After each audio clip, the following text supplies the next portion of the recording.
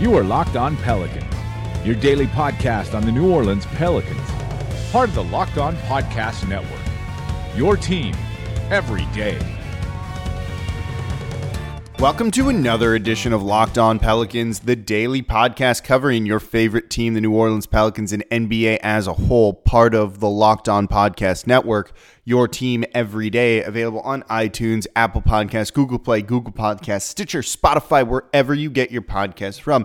And if you got a new smart speaker over the holidays, you can tell it to play podcast Locked On Pelicans for the latest episode. I'm your host, Pelicans Insider, credential member of the media and editor over at LockedOnPelicans.com, Jake Madison, at NOLA Jake on Twitter, here with you all on this Wednesday, a game day here in the Crescent City. Excited to be with you. We are going to preview that game coming up tonight as the Pelicans take on the Cleveland Cavaliers again, just a couple days after beating them pretty badly and notching their first win in what's now a 2-game winning streak. And they'll look to make it 3 games tonight. That would then put them at 5 out of their last 7 in terms of wins as well. So this is where hopefully they go streaking. We'll preview that in the third segment. Before we get to all that though, we're going to look at some big men in today's podcast, talk about Jahlil Okafor and the work he's doing on the court for the Pelicans right now. He was kind of key in the win the other night, along with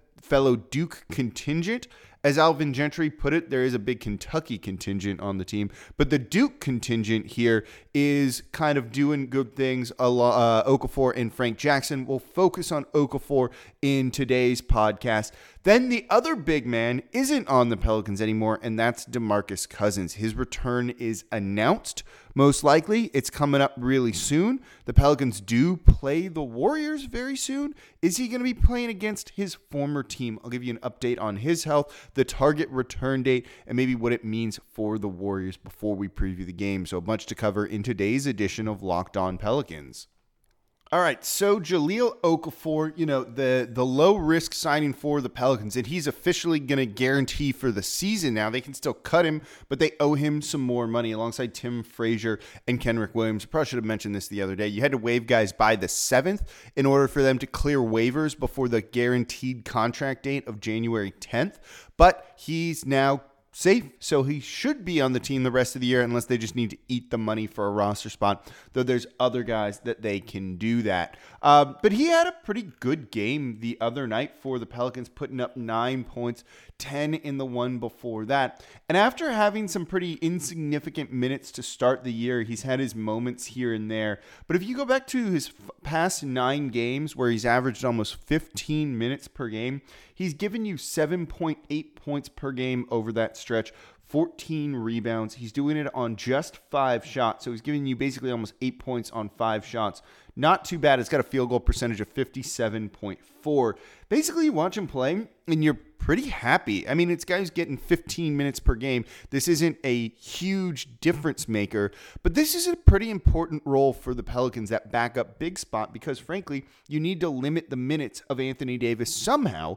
And when you've got him soaking up some of those quality minutes, maybe you don't have to play Anthony Davis near 48 minutes per game like he's come close to doing. Remember, we talked about those sensors and everything they do to kind of keep track of all their players and the body and everything. Sensors were going off when Alvin Gentry was talking about letting these guys get a bit of a rest, and you didn't really see it. So this is kind of big and important that they can find some rest for Anthony Davis in games. Okafor playing 15 plus minutes. He played almost a little over 23 and a half in the game against Memphis on Monday.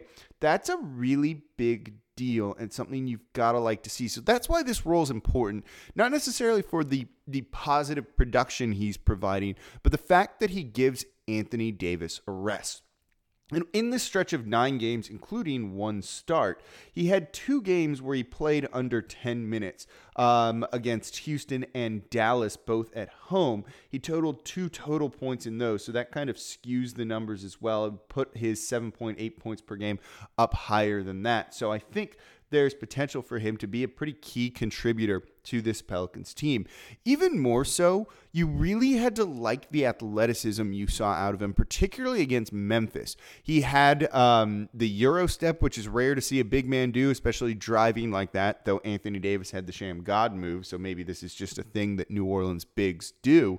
But he also defended out on the perimeter pretty well. He moved laterally good enough. I'm not going to say it's great. I'm not going to even say it's necessarily adequate, but you're kind of watching him and you're like, okay, he can defend on the perimeter exactly enough that the Pelicans need. The interior defense is good. It's nice to kind of have that bruisier big man that's not kind of Randall out there who can be a liability at times, but more of like a really true traditional five that can soak up a few of those minutes. It can also help you maybe get Anthony Davis on some fours or be able to roam around and play kind of that style of ball on that side that he likes to. So this has been pretty big. He's worked well with Anthony Davis out on the court so far. That's always kind of a big scary thing when it comes to the big men here in New Orleans. So overall, you've got to really like what you've seen from him in this game and in the season so far. And I think that's the reason why the Pelicans guaranteed him. Also, I wouldn't be shocked, though, if they do eat the money eventually, if a trade comes through or it's just something changes. Who knows? But we're not there yet. That's not really something we need to talk about at all. Also worth mentioning when it comes to moves and players on the team and things like that is that the Pelicans have waived two-way guard Andrew Harrison from the club. He was signed on December 5th, had appeared in 6 games, averaging 1.5 points and 1.2 assists in 6.3 minutes per game. I know a lot of people really liked him. He was signed on this two-way contract to basically be a 10-day player that they could hold for a while. He was never going to stay on this team for an extended period of time or actually be used as a developmental type of player. They just needed another body, some more guard depth as they dealt with that Elfrid Payton injury. He gave them some minutes here and there when they needed him. They were okay, I guess. And that's all they used him for. And it was just, they were going to pay him his two-way, and now they waived him, and it's kind of that simple. And now that 10-day contracts have been signed or can be signed, you might expect to see them cycle through a couple of other guys, hoping that one of them's going to work out. So that's kind of the update on the roster moves for the Pelicans today. So before we talk about DeMarcus Cousins, don't forget, I've got a call-in line for you to give your take on the Pelicans, for you to ask your questions. That number is 504-321-0448. Give it a call. You've heard me use some of these on the podcast so far. It's a great way to make this a little bit more interactive. Let me know what you want to hear. Just call 504-321-0448. All right, so an update on DeMarcus Cousins. Yeah, he's coming back for the Warriors. It's been reported by Shams Charania of The Athletic and Mark Stein of the New York Times that he's going to be making his debut for the Golden State Warriors this month. It sounds like right now, I think if all things go according to plan, and who knows with an injury of this nature, that it's going to be January 18th against the Los Angeles Clippers in LA on a bit of an LA road trip. They play the Clippers on the 18th and then the Lakers on the 21st. If you're a Pelicans fan, I don't know if you should be happy or sad about this because the Pels are actually scheduled to play against the Golden State Warriors on the 16th. Could have had the revenge game, the return game there, which might have been kind of fun, or more likely because it would have been very limited minutes and he wasn't going to do things. And so he might not kind of really go out there and win the game for the Warriors. The flip side is the Warriors are likely going to win that game, and you maybe just don't want to lose to DeMarcus Cousins, as simple as that. So that's the update on when he's going to come back. Who knows how they're going to kind of ease him in. It gives him about 3 months to kind of get healthy, get in game shape, and I'm sure he's going to be on a minutes restriction the entirety of the time, but allows them to kind of figure out what they want to do with him, how he fits in before they hit the playoffs, which is really where they want him and why he's so important to them. That said, I wonder how this is going to go. The first year here, DeMarcus Cousins, here being New Orleans, was on his best behavior before we started to see that maybe change a little bit last season. And then you kind of got the hints of maybe the Pelicans were okay if he left or stayed. They didn't really seem to care either way, and that goes for the players, basically is what I had been told about that. If he stays, that's great. If he leaves, they thought they could win without him and move on just because they thought how well they played after the playoffs was capable of being carried over. Clearly, maybe not. But hey, they're going to get healthy soon, so maybe we'll see. So I think that's kind of a big part of this was, he's usually good in the beginning, then rumblings start to kind of happen. So I don't know if he'll actually kind of hurt their chemistry or what's going on in their locker room, but they've had some turmoil there. The Pat McCaw situation, which is maybe something we'll talk about another day, seems kind of odd, and you got to wonder if that rubs some of those players the wrong way after Iguodala kind of said he was the next big guy for this team, big guy being important. You've had Draymond Green and Kevin Durant kind of getting at each other where they suspended Draymond Green basically after he said things about or to Kevin Durant. There's just been more turmoil there than they have had in years past for whatever reason. Maybe it's because they think Kevin Durant's going to leave after this year. Who really knows? But this isn't kind of what we're used to seeing from Golden State. The only team that can beat them is themselves right now. And they've been doing that, to be honest. They actually have a losing record, I believe, against teams over 500 so far this year. I don't know how adding DeMarcus Cousins into that mix is really going to make things, but I guess you never know, and I guess we're going to find out. But you got to wonder if he's going to be on best behavior for his one and likely only year there, then they probably should be fine. But if he feels he's healthy, if he feels he wants to play, if he feels when he's out there he's not getting the ball enough, you've got to wonder how that's going to go, or if he does some of the selfish play, which you have to figure you would get from him, as this guy wants to earn a big money contract after this year, and that's going to require kind of a high usage rate if he's capable of that, how that's going to go with some of these Golden State guys, or do they just want him to kind of get the ball and do his thing and be happy for him?